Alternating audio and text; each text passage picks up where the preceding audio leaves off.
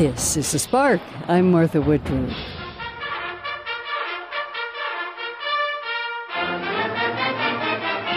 Okay, I'm a sports junkie, and I know I'm not alone even in the world of public radio. So to kick off the college football season, I thought it would be fun to chat with a guy who's become an integral off-camera part of ESPN's coverage of the sport. So I sat down and chatted with Harrisonburg's Tony Britt just before opening weekend. College football coaches or high school football coaches, all football coaches get real fired up before their first game. They're anxious, they're nervous, they don't know how their team's going to perform. And I get this hepped up about it as well. It's hard to sleep these nights. Now, what exactly do you do? I help prepare television and radio announcers for the college games that they'll broadcast on air, primarily at ESPN. And how did you happen into this gig? The truth is, I was too much of a wimp to play football. In junior high school, I was fascinated by sports, and I became the team manager, statistician, scorekeeper, trainer. And as a result, I stayed involved in sports through high school and college. And one afternoon, the sports information director at Wake Forest University called me and said, "Tony, would you be a spotter for the local television network?" They said they would pay you, they'd give you a free meal, they'd give you a parking pass, and you'd sit in the press box. I said, "Sure, what's a spotter do?" Turns out that a spotter is a second set of eyes for the announcers to see everything that's going on the field. As a result of that, which was back in the fall of 1986, I'm still serving a spotter's role. In helping prepare the announcers for the games, I create what's called a spotter chart. It's a giant cheat sheet that's got as much information about the game and the players in one source as we can. I had created these spotter charts manually on the computer as a result of one of the announcers being frustrated with the chart that she was using. Pam Ward was the first woman to call college football nationally, and I was traveling as her statistician, and she complained about the spotter charts that she was given, that they were handwritten, they were sloppy, they were out of date, and she wasn't getting them in a timely manner. So I said, I can do that. So I created a spotter chart on the computer, brought it to her, and that was in 2005.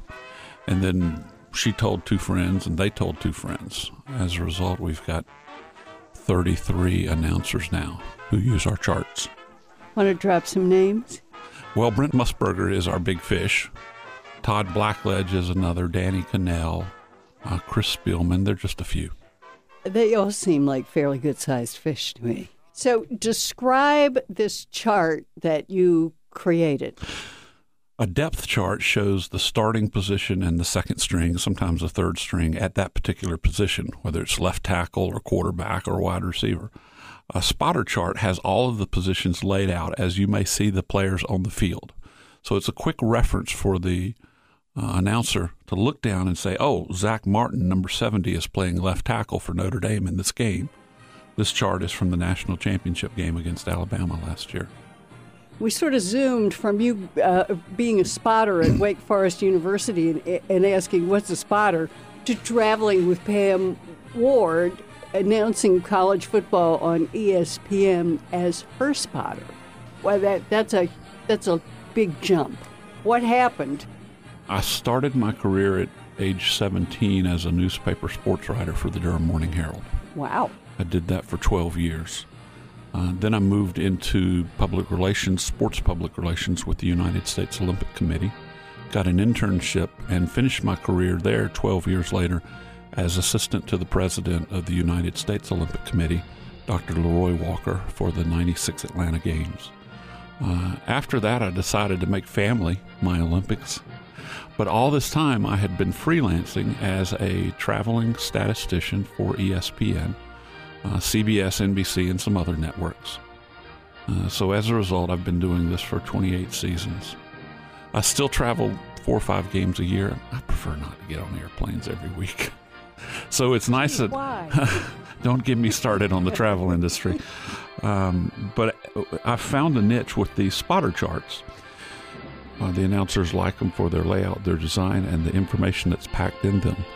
There's information on every player, biographical, such as their height, their weight, their class, their hometown, their high school, and their statistics from what they did last week, what they've done over the season, what they've done in their career. There's team stats as well, and there's little side notes on the coaches as well. You can even tell what a kicker has done from a certain distance in his experience. So we've been blessed that so many announcers like this. Now, who's we? Mm-hmm. We've got a professor from JMU named Morgan Benton, works in the computer department, and he had two students, Jason Farber and Adam Moss, who took this on as their senior project. I was creating these manually, and they were taking up to 8 hours apiece. These computer guys knew what I was looking for, and they've got it down to a 10-second per chart process. So we hope to provide these charts to every announcer in the country eventually.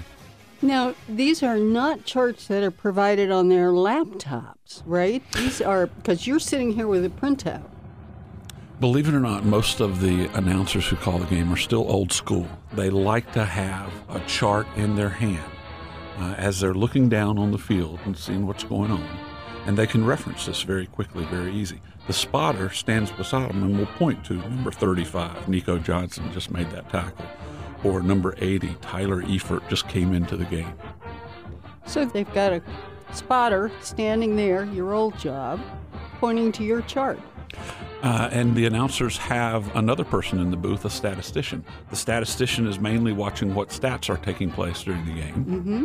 You know, who's got 100 yards, who's set this record or that record. And then they've got a spotter. So the two announcers, the play-by-play and the color analyst, usually have two helpers right there, a stats person and a spotter.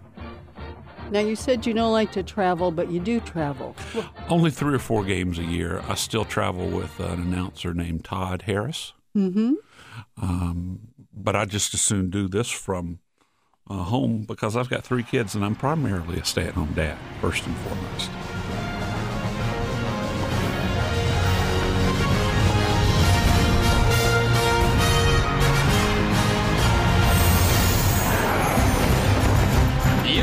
Looking live at the Rose Bowl in Pasadena, California, site of a holiday tradition that has brightened the new year for over a century.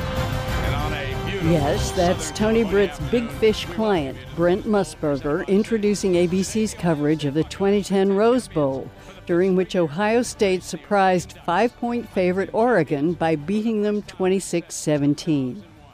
I reached Mr. Musburger recently on his cell and asked him his opinion of Tony Britt's spotting chart.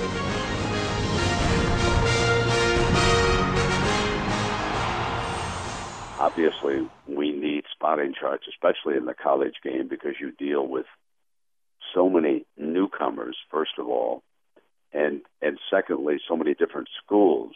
When I was broadcasting NFL games, it was much easier because you knew much of the personnel was very familiar with you, but in a college game, they're unfamiliar, so that the charts that Tony provides for me and my spotter, who happens to be my son, but those charts are invaluable to us as we get ready for a game. And how is Tony to work with? He's fine. He's very thorough and wants to do a good job. He's always looking for input from us, the announcers, on how he can improve the product. So he's been very aggressive, and I noticed that over the last couple of years, more and more announcers are using his charts.